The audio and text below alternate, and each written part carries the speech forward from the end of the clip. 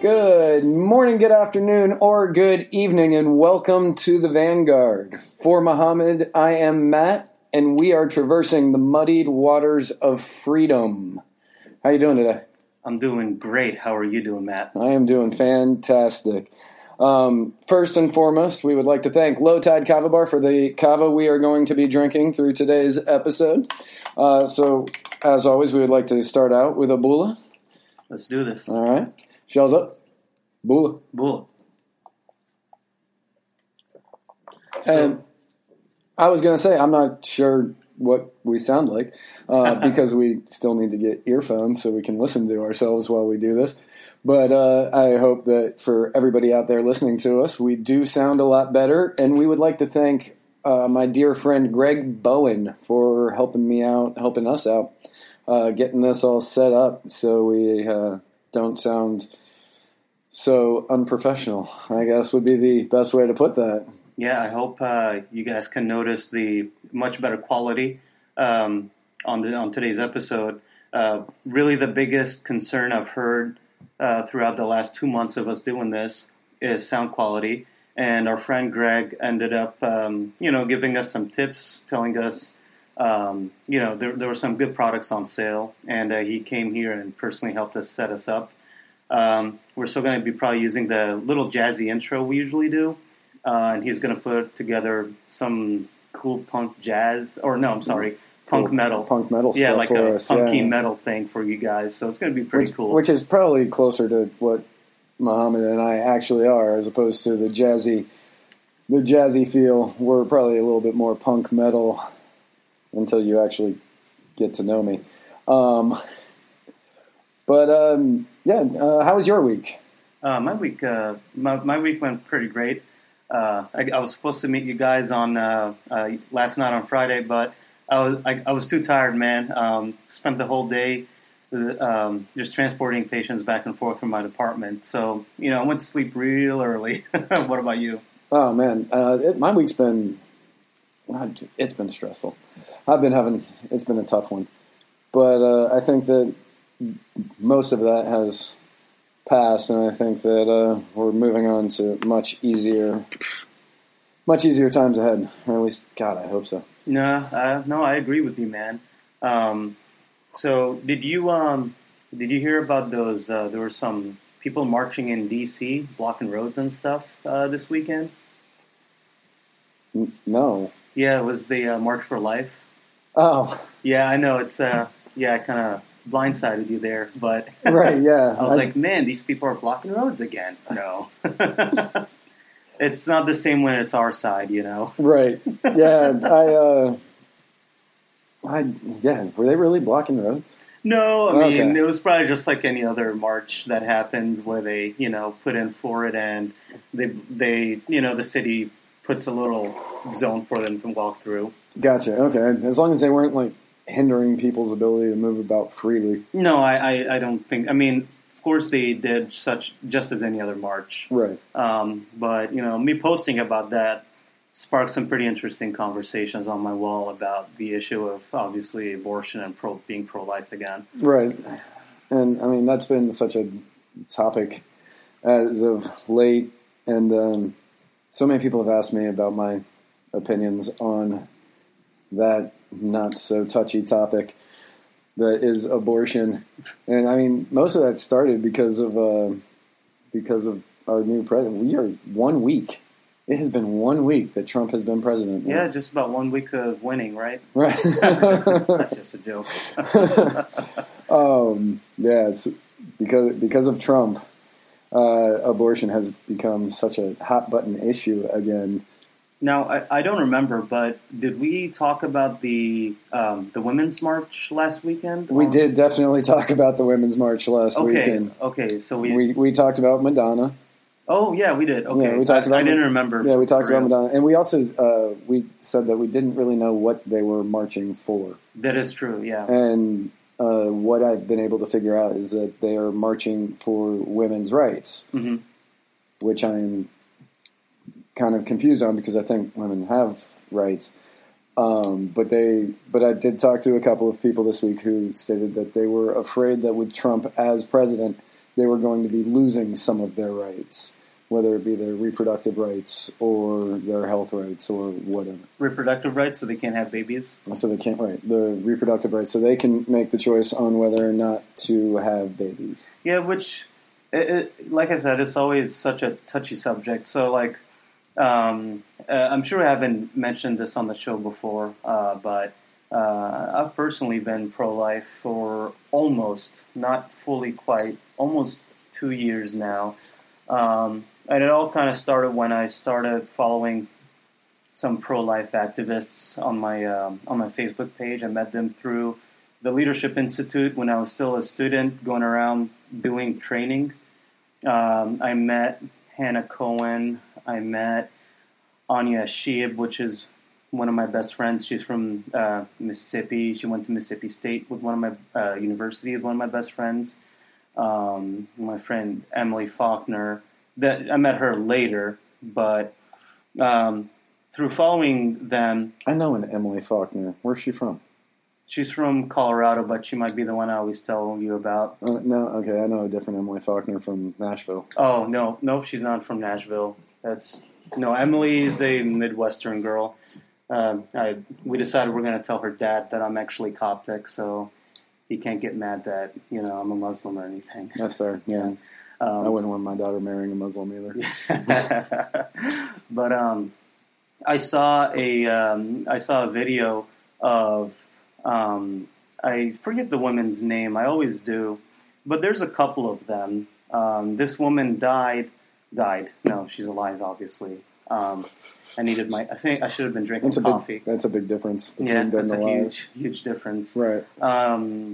Gianna something. Okay, so since I'm just talking off the cuff here, I'm sorry, but her name is Gianna something, and I believe that's like a Polish last name. I'm not something like that. Right. Yeah. She testified in front of Congress about defunding Planned Parenthood. This woman had basically, her mother was aborting her at 7 months with something called a saline injection abortion, where they basically flood the uterus with, normal saline, which is sodium chloride water, and it basically burns the baby to death, and the baby comes out dead. But when I watched this woman standing there telling her story and she's alive, I started questioning, myself on it. I had been pro-choice up to that point. But then I started saying, well, this woman should not be standing up here talking to us and telling us her story. I don't know what she does in her life aside from the testifying stuff. She might also be a pro-life activist on her own. But, that coupled with I decided to just go ahead and watch a video about abortion. And me personally, I just don't think I can't be pro-choice anymore. I mean, technically I am, okay? But I am pro-life because I say I am because... How do you mean technically you're pro-choice? I mean, I've heard it from some pro-life activists that I am pro-life because I don't want to ban abortion.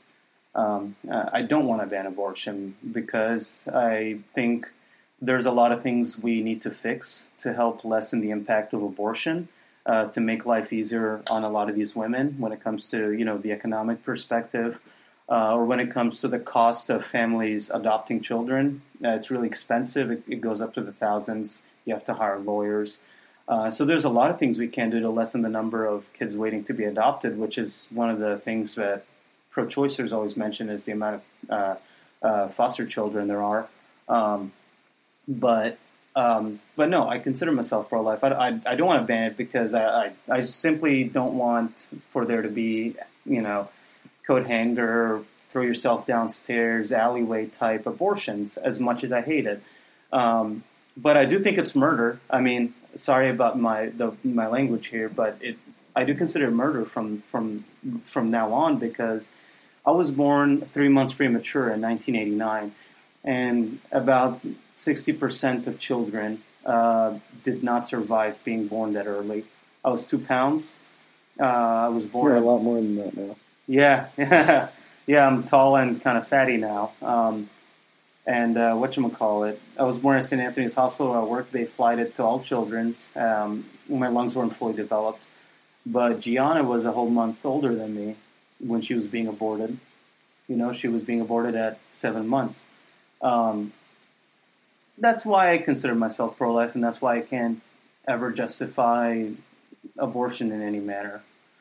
I don't know your views on it, to be honest. Yeah, I don't typically talk about it because it is such a hot button issue. I was raised in a religious family, and I was raised to believe that life begins at conception.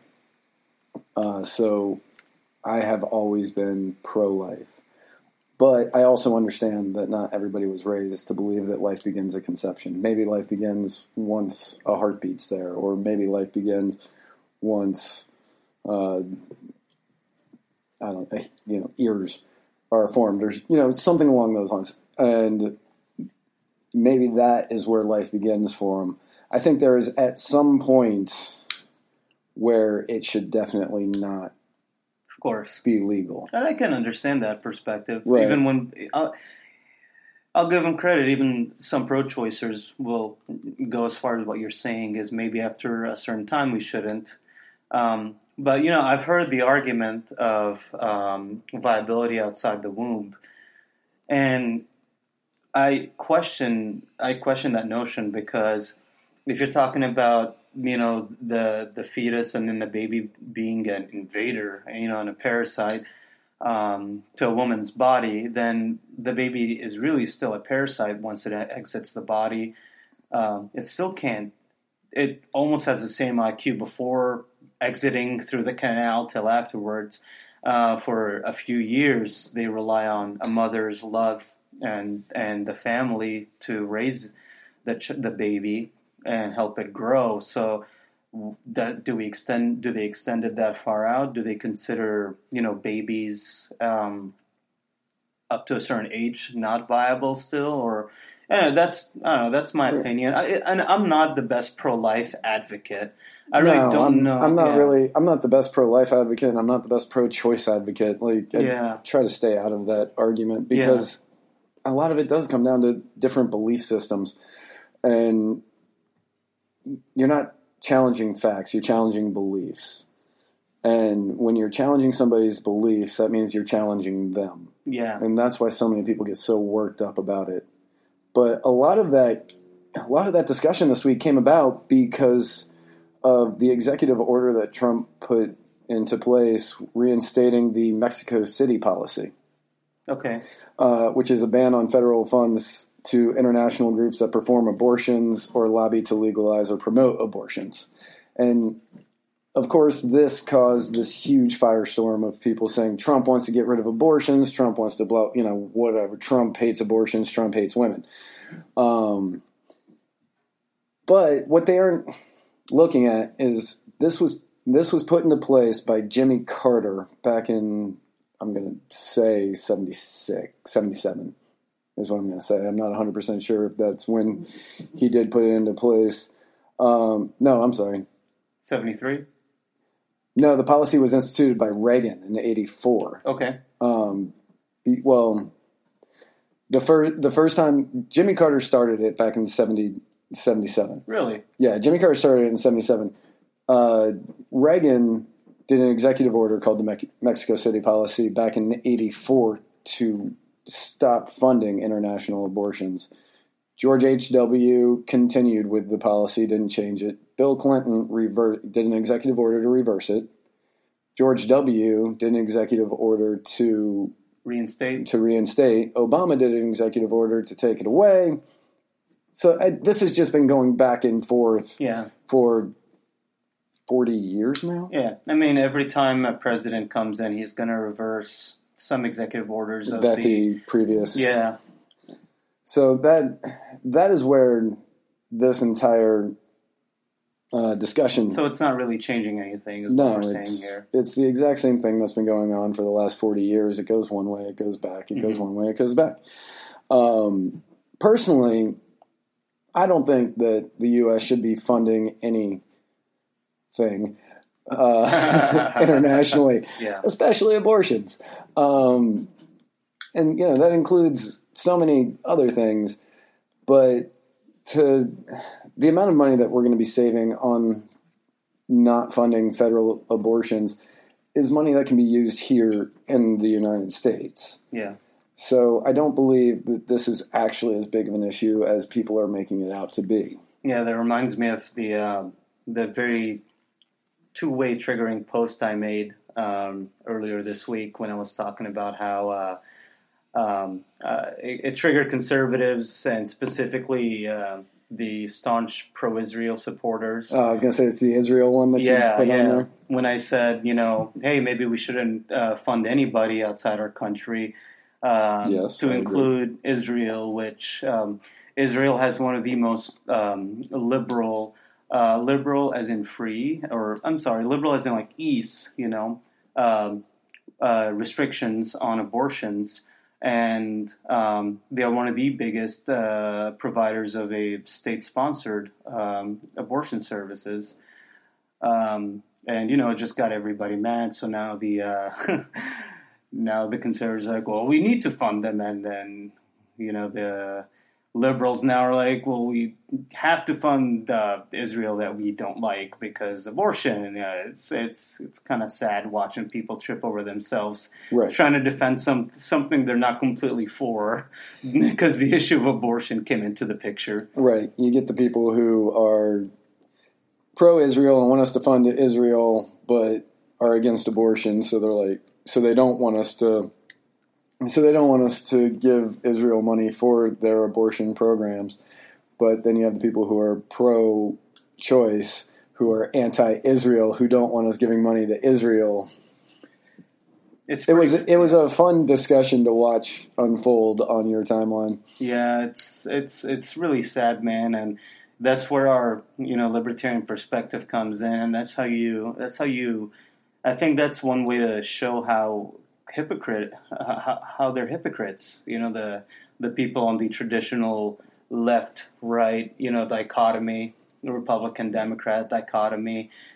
They both just want to use other people's tax money for their own benefit or their friends' benefit or whatever. Right, absolutely.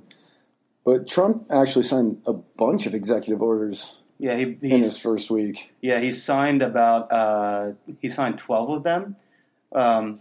Compared, which I had seen compared to Obama. Obama signed 5, and George W. signed 2 in their first week. So he signed a lot. Right, that is pretty excessive for his first week. Some of the other ones that included the 2 orders reviving the Keystone XL pipeline and the Dakota Access Pipeline, which that has caused, especially in our circle here in the Kava community, has caused a lot of backlash because many people in this community are part of the No DAPL movement. Yeah, believe it or not, I've seen that even amongst libertarians heavily. I personally, I still don't know everything about the pipeline, but I'm skeptical. I'm always skeptical of anything I see. Even if it's something that would corroborate or conform to something I already believe in. But I don't know everything about the Dakota Access Pipeline. I've heard great arguments for not building it. It could contaminate water, so on. It's invading onto Native American lands. But I've heard the arguments of the pipelines are safer than moving them by train. For the argument that they're not actually on Native American I don't honestly. I'm not the best person to speak about the Keystone Pipeline, but I am pro using fossil fuels until we're ready to move on to a greener source. And I have a friend who worked in the oil industry in Texas for a while before he moved here to Florida, and what he explained to me was that for them to get to the point where they are building the pipeline in the area that they were building it that was being protested, they wouldn't have gotten that far without agreement from everybody who owns the property already. So, or implied agreement, right? Because now that you're saying that, I remember reading something about the United States Army Corps of Engineers and people responsible for the pipeline kept contacting the tribes, and like nobody was responding, right? they weren't showing up to the meetings, I believe. They weren't showing up to the meetings in order to fight it, from what I understand, or that somebody had agreed, and then while they were doing the blueprints and the planning, they weren't showing up to the planning meetings. And that is where the problem seemed to lie, is they said that they weren't given access to these meetings, but from what I understand is they were asked to come, they were asked to show up, and they just decided not to. But everybody had sort of signed on the dotted line already, agreeing to the pipeline being put there. And it wasn't until some money issue came involved that suddenly people had an issue with it, and it became the blown-up issue that it has now become. So it comes down to a personal responsibility issue of people not following through with what they're supposed to. Exactly. Okay. What else did he sign? He also signed his border wall executive order, where he's going to be pushing immigration enforcement, including the border wall, stripping federal grant money to sanctuary cities, hiring 5,000 more border patrol agents. Okay, so the government's getting bigger. Which I find that one interesting, since he did sign one doing a freeze of all federal employees minus the military. Now, is Border Patrol considered military? No. No, they don't fall under us. I didn't think that they fell under the military. The Coast Guard falls under the military during time of war, but that's the only organization I know of that does. Right. I think... But I knew he did a hiring freeze on all federal employees except for the military. Well, that's good. Right. No, I was 100% on that one. But then he's talking about building a border wall. Well, how are you going to build a border wall without more federal employees? Unless you're going to hire private contractors to do that, who are just going to gouge the government anyway. Yeah. But he's hiring 5,000 more Border Patrol agents, ending the catch and release policies for illegal immigrants, and reinstating local and state immigration enforcement partnerships. Yeah, that's something that Arizona was worried about, from what I remember, pretty heavily, that the federal government was stepping in between what they're trying to do and what the federal government was trying to do. That was during Obama era. Right. Which, I mean, we're going to separately talk about the wall again when we talk about the tariffs. So let's do that at the end of the executive orders. Okay. He also signed notice that the U.S. will begin withdrawing from the TPP, the Trans-Pacific Partnership Trade Deal. And that's a good thing. I absolutely believe that's a good thing.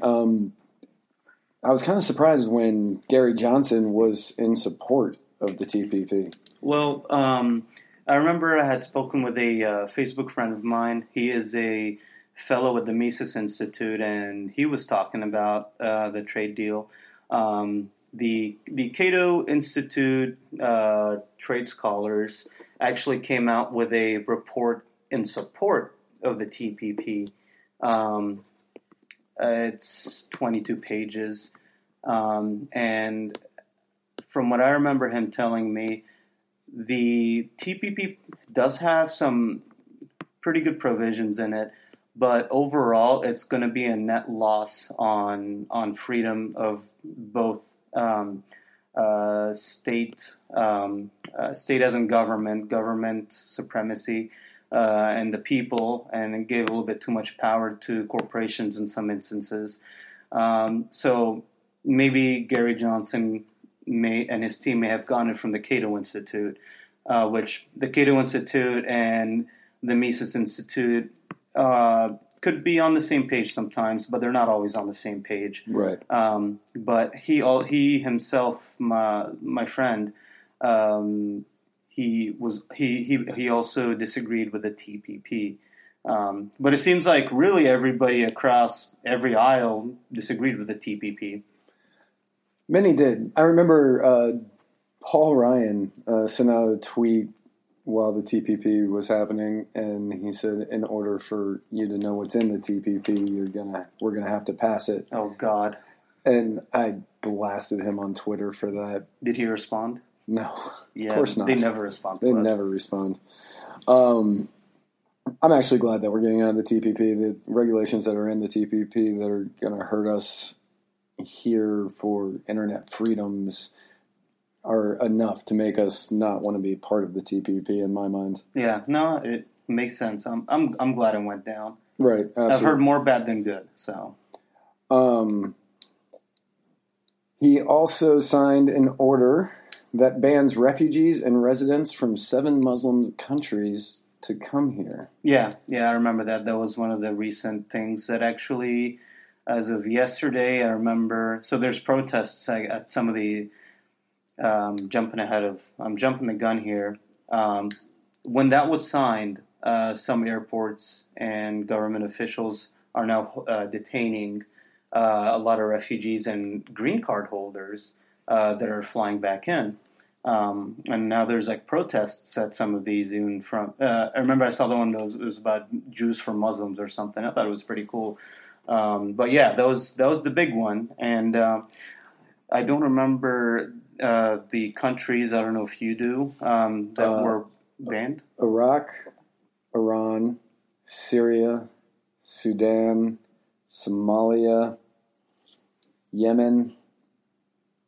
And I don't remember the 7th one off the top of my head. Yeah. I do know that we had bombed 5 of the 7. 5 out of the 7 countries. Yeah, over the last 8 years. Yeah, and Iran's also on that list.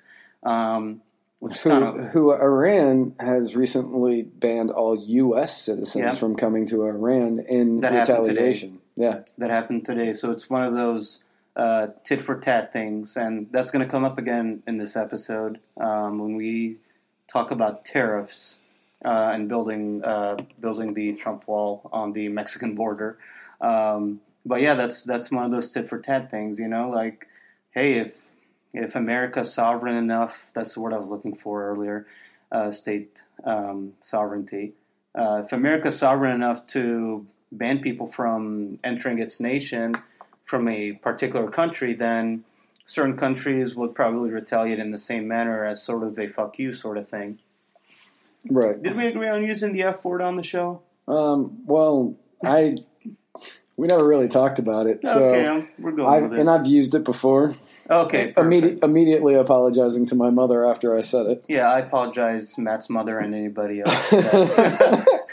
I am certain that Sally appreciates that. Yeah, I really do.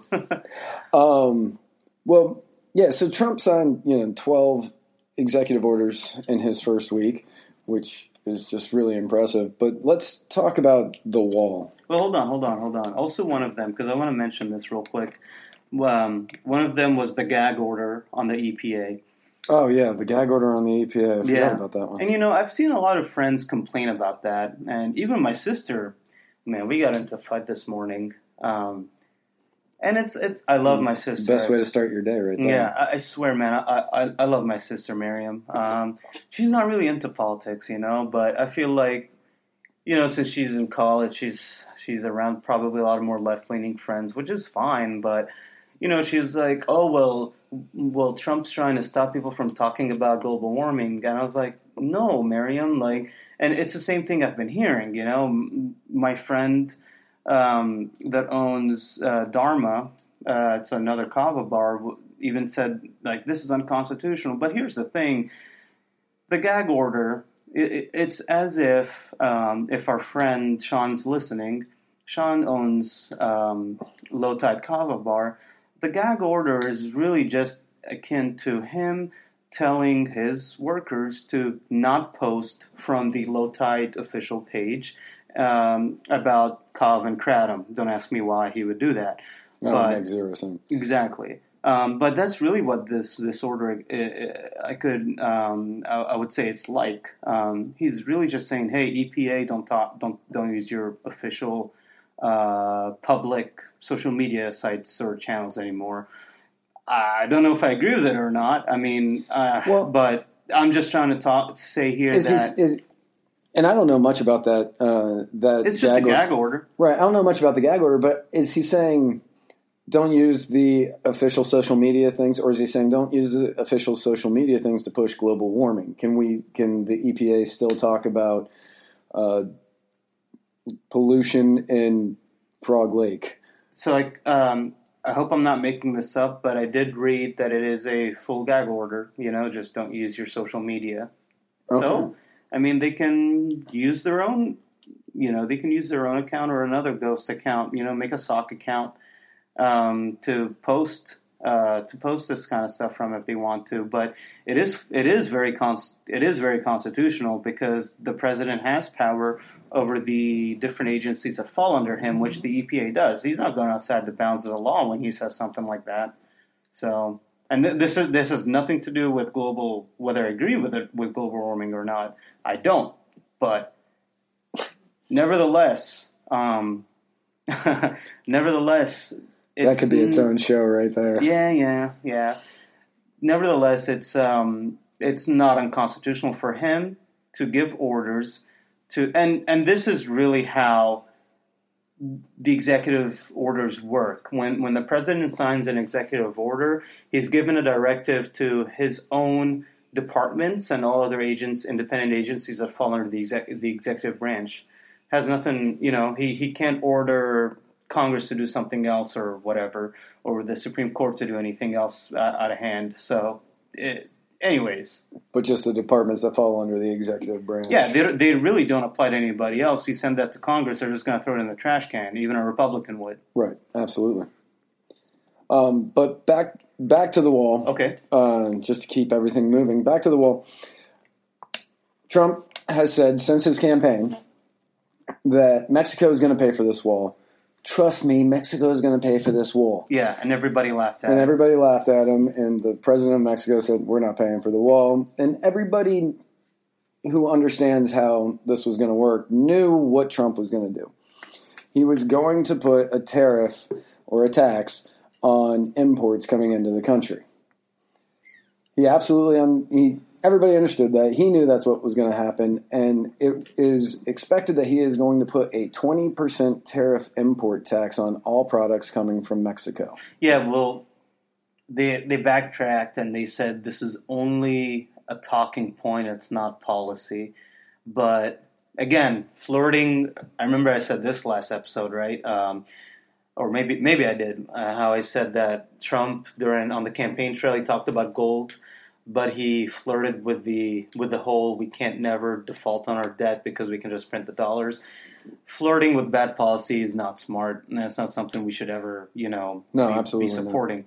But yeah, whether it's policy or not, let's talk about why that's a bad idea. Right. If you put a 20% tariff on all items imported into the United States from Mexico. If you're a business owner from Mexico, what do you do? Well, so how it works is, just really simply, because I know if I had a tequila factory in Mexico, mm-hmm. And I was making tequila and I was shipping it I was sending it to the U.S. And I heard 20% tariff on anything that I'm going to be sending to the U.S., I'm going to raise my price 20%. Well, so how a tariff works is, and I'll tell it to you this way, okay?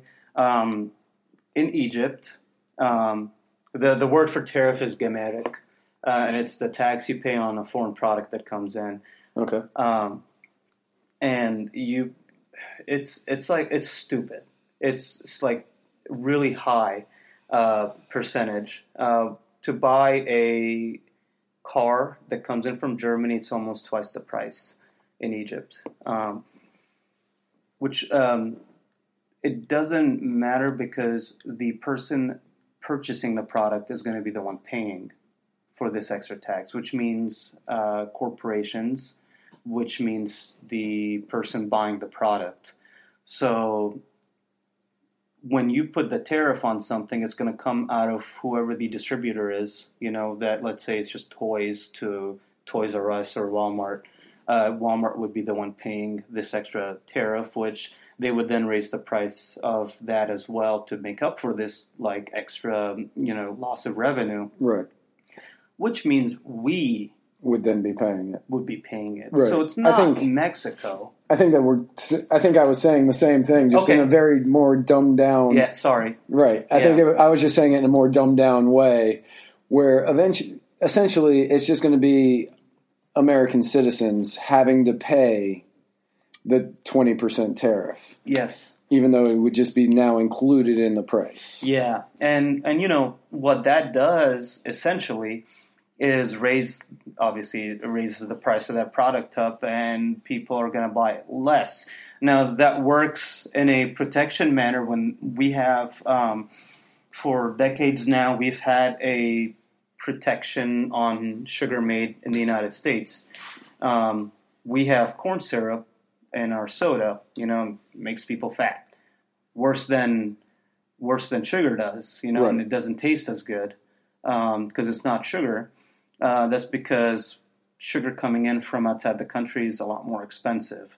So what that does is now, because sugar is so expensive here compared to it coming from South America and the Caribbean, they found that they're going to use corn syrup instead. That's one of the the consequences that can happen from a tariff being put on. It basically makes it where the people in the country with the tariff are going to buy whatever the cheapest product is, which is now probably what's being made either in your country or maybe if it comes in from another country, they're going to buy from them. In this case, it's just on Mexico. So products coming from other countries aren't going to be as costly, but when it comes to sugar, right, that's across the board. They're just not going to buy sugar when it comes to sugar from other countries, which then means our own distributors would not be buying from a lot of these other countries if they're not going to be selling, since it's on par or more expensive than stuff coming from outside the country. Why have so many expensive things then?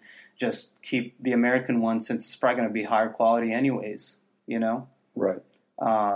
Which is really silly.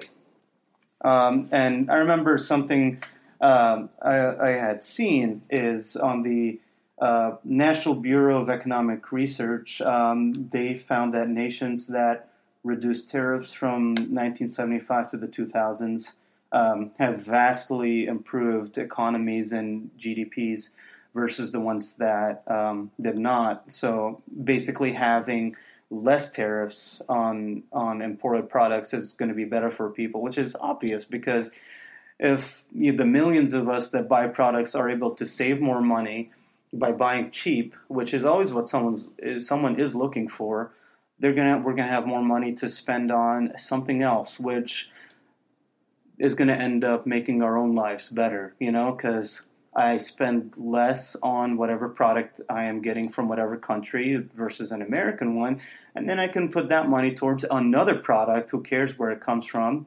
But I am now putting that money towards something else, and that betters me as a person and my family. It's really silly, and what do you think?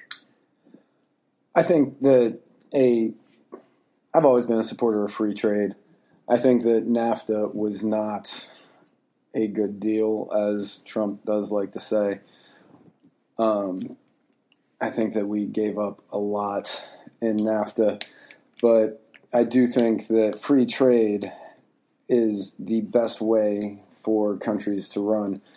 I think that it does increase economic growth within the country, within all the countries that are involved in a free trade agreement. Yeah, and that's actually very true, especially in a globalized economy. Which is basically what we live in now. Yeah, where we're all, and if anyone's taken a macroeconomics class, which is basically the first economics class you're going to take in, maybe high school, definitely college if you do opt to take one of those classes, you find out that trade and specialization is what makes it easier for people to make more things, that they can trade for more things that now other people aren't making. So we're really good at making airplanes. So even though there are airplanes being made in countries like, France, Germany, and Russia, Boeing sells most of the airplanes in the world still. We make so much of it. Right. And then other people in these other countries don't have to make airplanes and waste their techs and money on something they're not going to be good at doing. It's really basic economics. It's kind of sad that I have to say that. But tariffs were tried before, and they do still get used. My favorite example comes from the Great Depression. Herbert Hoover, he signed the Smoot-Hawley tariffs in 1930, became law, which started failing by 1931. And they were hoping that by less products being bought or whatever, unemployment would go down. But unemployment went from 8% to 16% anyways. Obviously, that didn't help out. Couple of other cool statistics. U.S. imports went from 4.4 billion to 1.5 billion. So imports obviously went down because people aren't going to be buying these products anymore. Specifically, imports from Europe went from 1.3 billion to 340 million. And here's the kicker. To Europe, exports from the United States went from 2.3 billion to 784 million. So when FDR ran, he in 1934, after he won, he signed the reciprocal trade agreement, which allowed him basically to do bilateral tariff reduction, on a country-by-country basis. So obviously the Smoot-Hawley tariff failed, and Murray Rothbard talked about this in his book about the Great Depression, titled The Great Depression. Aptly named title. Yeah. The Smoot-Hawley tariffs did nothing for our economy during the Depression. So obviously, it's not 100% the same as where we are right now. We don't have a Great Depression going on. But there's definitely some correlation there with having high tariffs versus not. It basically prolonged the Depression because now Americans that are making less money now have less money to spend on other stuff, like food. Right. So. Food, clothing, yeah, whatever. So moving on. Rand Paul, your bae. My bae. Your bae. Your bae, man. Your he bae. Should be everyone's bae. He unveiled his Obamacare Replacement Act bill. Gave me a chubby. He unveiled his. He was one of the first. He was one of the first Republicans to say we can't just get rid of Obamacare without having a replacement. Yeah, and I agreed with that. Yes. Yeah, it's something we've all been talking about since before Obamacare and during Obamacare, when we're talking about why it's going to fail because it's not answering the proper things. Even Bernie Sanders last week, he actually defended capitalism, believe it or not. I don't think I shared that little video with you. And he brought Canada as the example because Canada has a more free market when it comes to prescriptions. Yep, prescription drugs versus the United States, and which is one of the things people always talk about. Well, prescription drugs are cheaper in Canada. Yeah, they have a more free market where people can easily buy the drugs they need, and there's more competition and prices go down. Right. So yeah, Bernie Sanders actually defended capitalism when it came to that. He said in some instances capitalism works. So I'd say it's pretty cool that he said that, Right. And you have people like Martin Shkreli, who he's that evil little bastard. But I'm not actually sure if he's evil. He bought that AIDS drug that was being sold at $18 a pill, and he jacked up the price on it like 400%.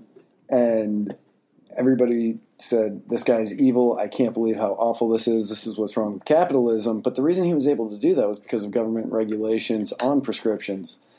And well, not only that, but intellectual property. Right.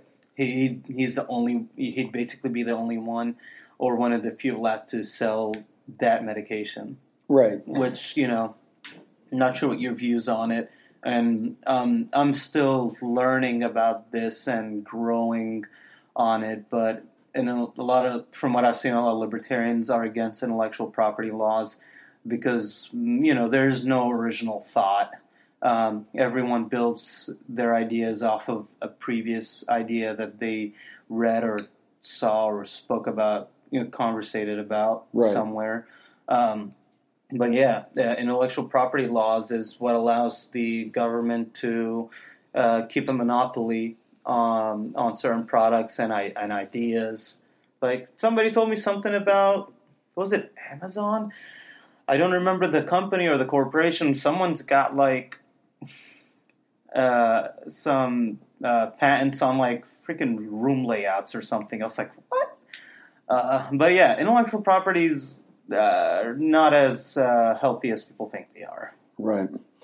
But we can do a whole episode on that. So right. Yeah, I was going to say let's try to stay away from that one. Back to the replacement. The replacement. His plan includes things such as a tax credit of up to $5,000 per individual that could be used as part of a health savings account. Yeah, which is pretty good. Which I think that's pretty fantastic. Yeah, if you guys don't know what a health savings account is, basically it's pre-tax money that goes into account that you can use for dental, vision, and a lot of other sort of routine type medical procedures and stuff. Right. It eliminates minimum standards that health insurance companies had to meet under Obamacare, which would open the door for more affordable yet less comprehensive plans. Yeah. That means the bronze, silver, and gold plans are going away. Yeah, and I think something I saw about that is easing restrictions on association health plans. I don't know too much about them, but it's basically when like whole groups of corporations and companies had to come together to offer these, and there was just way too many restrictions on who can do it, and it's going to ease those restrictions so more people can offer these kind of association health plans. Right, which we talked about something like this in an earlier episode where we were saying that if, I live here in Gulfport, Florida. Oh, yeah. And if the Gulfport City Council decided that they wanted to have a health insurance group for anybody living here in the city, that people could voluntarily buy into it through the city council, and it would just allow for more people access to cheaper health care. Yeah, which I'm sure there's some kind of restriction regulation wise that wouldn't allow Gulfport to offer that sort of health plan, because I'm sure there's something there that says if you're going to take money from people to offer health insurance, you must provide for X, Y, and Z procedures and operations, and maybe Gulfport Health Plan only wants to do basic dental, vision, and maybe STDs or something. You get where I'm going, right? But yeah, and what else? It would allow, this one is huge to me. It would allow for insurance companies to sell plans across state lines, eventually flooding the market. Which means a lot more competition. Right, exactly. Which means price is going to go down, because now if somebody from Georgia wants to buy from like Blue Cross Blue Shield Florida, it's called Florida Blue, I think. Right, that's actually who I have. Okay, yeah. I have Cigna and VA. But yeah, so if somebody from Georgia wants to buy Florida Blue, now they can, which now means whoever offers the in-state insurance in Georgia has to compete with Florida prices. not sure who's cheaper, but you get the idea. Right. Yeah. It would just allow for more companies to be here. So you have more options, which means companies would then essentially have to lower their prices in order to compete with each other. Yeah. It almost makes you wonder even how that became a thing where it's like you can only sell within certain state within your state lines. Who came up with that one? People trying to keep the prices up. Yeah, yeah. And that was cronyism and protectionism. Probably the insurance companies. Oh, absolutely. For that it. Was lobby. Insurance company lobbyists came up with that. How do people not see that these companies can come together and be like, well, hey, let's push for this type of regulation because all of us would win because all of us wouldn't have to compete with each other as much. That's really how it works. Exactly. And then he is including a 2-year... This is for all you freaking progressives and weirdo Bernie, Elizabeth Warren type people that are like, well, the sick are going to lose their insurance. Listen to this one. A 2-year window for those with pre-existing conditions to get health care, after which those with such conditions could still get coverage in group plans. Boom. Boom. I mean, come on. What else do you want? You want 3 years? You want all the years? Because... Now, okay, so here's my thing about the pre-existing conditions. You're telling a private company that they have no choice. They have to insure these people with these conditions. Yes. And that you can't tell a company they have to serve somebody. My own personal opinion, I know a lot of people who also agree with that opinion. Yes. But there are so many people who are saying, oh, well, no, these are people, they deserve health care. Health care is a right, which health care is not a right because you cannot force... It's a service. It's a service. Someone's, went to school and they're offering you their time. So. Right. And the way that I've kind of looked at this is somebody with a pre-existing condition, whether it be asthma or some sort of genetic disease or anything like that, that's awful for them. It's not their fault for that, but it's also not the insurance company's fault for that. No, it's not. And I equated this years ago when this was first coming out to, is having sex a right? Yes. No. I mean, it's something you kind of earn, I guess. I'm not really sure. But if somebody is really unattractive, yes, and nobody wants to sleep with them, okay, can the government at some point, since pre-existing conditions are now right at this moment, being forced upon insurance companies and you have to be accepted, could the government at some point say, that person's unattractive, they're not having sex, you have to sleep with them? No, but the feminist movement will probably support that sort of thing. Right, exactly. Because I've seen it. So can't even come back at me with that.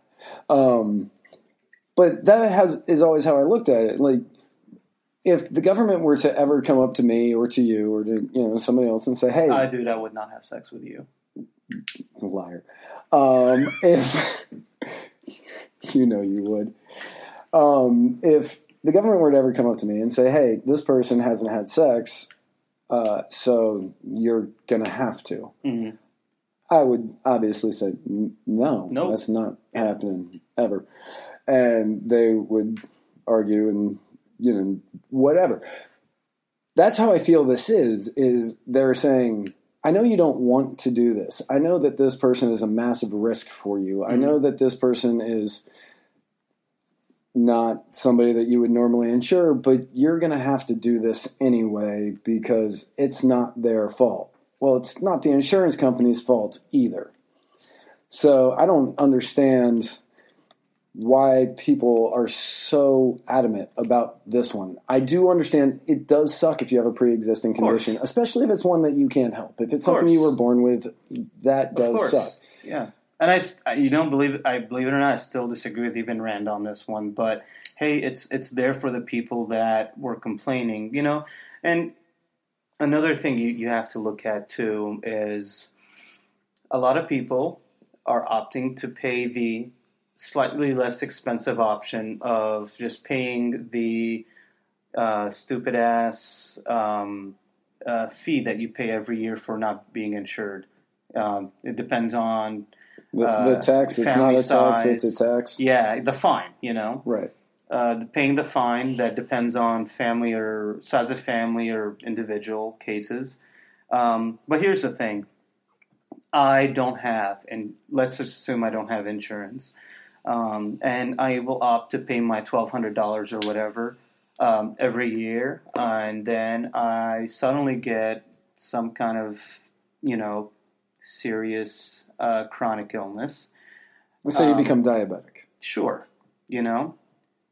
Now if I go to a company, an insurance company, to get insurance, it's now a pre-existing insurance. And now I have to get treated, and now they have to accept me because it's pre-existing and the law says they have to accept me.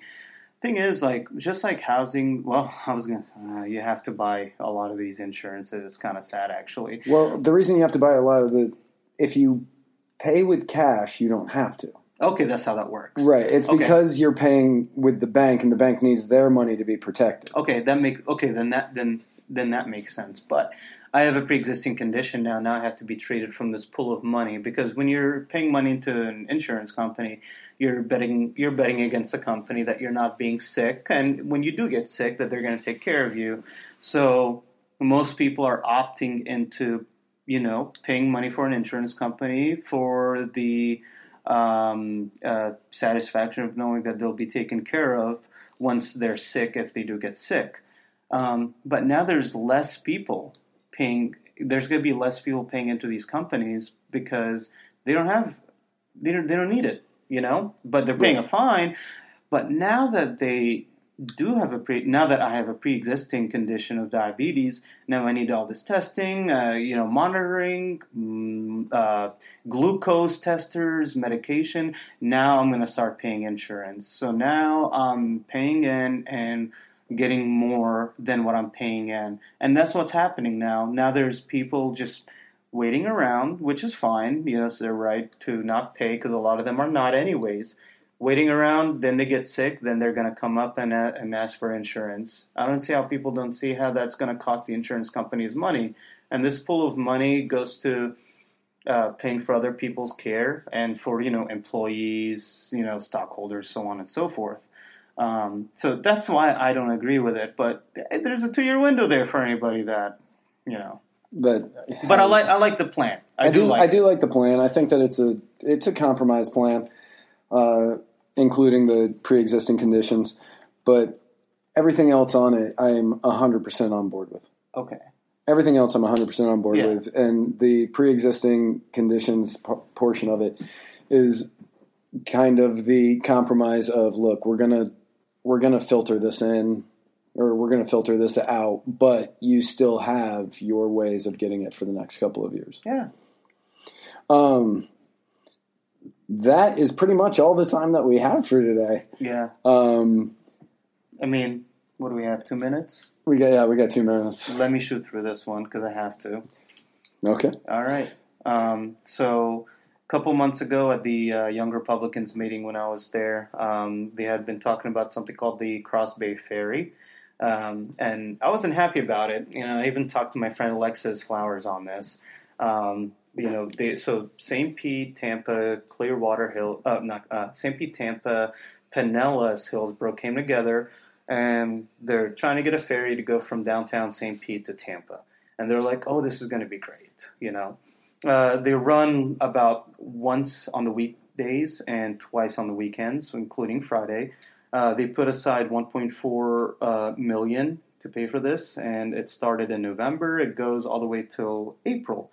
And as soon as I heard about that, I was like, this makes no sense to me. So basically they're subsidizing sort of like luxury time for people to go out on the water and travel between one city to the next, And I looked at my friend Alexis, and I don't remember who it was at the meeting, and I was like, guys, if this was gonna make money, just like Uber does, which is now a cheaper form of transportation compared to taxis. Right. Somebody would be doing that already, unless there's any sort of regulation, which we should get rid of that if it's there, that stops people from running a ferry. Maybe you just need a general business license of some kind, and, I don't know, register their boat. They'd be running the boat from downtown St. Pete to Tampa. Now we're just 1.4 million, in the sinkhole supporting this program that's not going to make any money. And I remember I had ran the numbers on it. They would need to have 280,000 passengers at the adult rate currently, which is $10. It's going to drop to $5 in February to break even on the 1.4 million. And that's just not going to happen. That's impossible. We ran the numbers earlier before the show, and up from the November to December revenue, they've made 58,000. Roughly 10,000 tickets have been sold. Yeah, and that's 58,000. They need 1.4 million to break even. And I've heard stuff like, it's not going to reduce traffic congestion. The boat carries about 150 heads per trip, and 149 maximum. Yeah, 149. And dude, we live in Florida. Florida, everybody has most people have their own cars. And when you go from St. Pete to Tampa, usually you want your own car because you're going to be stuck there in Tampa. And they're like, they said it's probably not going to continue. I hope not, if they can't find another source of revenue. And the cool thing is you've had some people like Frontier Communications that are actually sponsoring every third Sunday of the month for trips. That's good. That's 2 trips a day. But then the issue then comes down to, once, let's say me and you go down to Tampa. I don't know why we would ever do that, but okay. Yeah. I mean, Uber ride-sharing services are a huge issue because they're basically banned over there. Now, they still run, but it's banned. So these people, are putting their freedoms at risk. Yeah, and I'm sure to give us a ride. Yeah, I'm sure there's less people out there doing an Uber service because of that. But already it's more expensive to take the ferry there and back versus just driving our own cars. And then, they tried saying, this is a pilot program to figure out the bumps and all that because they found out that the ferry wasn't ready because Tampa couldn't accommodate dock spacing for them to be at the football games. The championship game. Football playoff game, the college football playoff game. Yeah. As well as for Gasparilla. That's actually going on today. Right now. Yeah, that's happening today. It's like the third grossing parade in the country, which is pretty cool. I just found out cool. I did not know that. Yeah. So if I was running the ferry, I would buy my boat, and I would ahead of time figure out chartering, dockside specific times to use it, so on and so. Because I don't want to ruin my goddamn business. If I told people I'm doing something, I'm doing it, or else my name brand goes down. Right. These people are just stupid, and I still have not seen a single good reason for us to keep going on with this thing. And she told me about it, and I just started laughing. She's like, "Oh, I remember when you said that." I was like, "Well, yeah, because I wasn't wrong, and I can be honest when I at least say that one." But I want to end it here. You guys go ahead and look up some of this stuff on your own. Right, and you might probably hear sirens. Ignore them. Actually, you may not. I'm not even sure with these new mics that we got. Yeah, we'll see. We'll see once we put it up. We're going to find out. Yeah. Sorry for me going about 4 minutes over, but I'm done now. But we would like to thank everybody. I would say we would do another bula here at the end of the show, but Muhammad's already drank all of his kava. I have kratom. Oh, you got kratom? Okay. Yeah. Oh, yeah. Let's do that. Thank you to all of you out there. Shells up. Bula. Bula. Thank you to all those out there listening. Thank you to all of those out there who saw our live webcast and shared it. Yeah, thank you very much. If you have not seen that, you can find that on our Facebook page, facebook.com/Muddied Waters of Freedom. You can also find us on Twitter at Muddied_Waters. We're also on Instagram at Muddied Waters of Freedom. I think that's kind of it for the social media at this time. Still working on getting the website all set up, but we will have that for you soon. As soon as we can. As soon as we can. If you like our show, please like, share, tell your friends, do whatever you can. Yeah, if you like us, try to get us out there. Right. We would like for more people to listen to us and give us some more feedback. Right. And if you don't like our show, comment and tell us why you think we're idiots. Yep. Hopefully, with this better sound quality, you're really enjoying this show. Because I am. When we tested it out, it sounded really, really good. He said he actually liked his voice. Yeah. So, thank you all very much. I do appreciate it. We both appreciate it. And until next week. Yep. We'll see you next week, guys. And remember, where we're going, we don't need roads.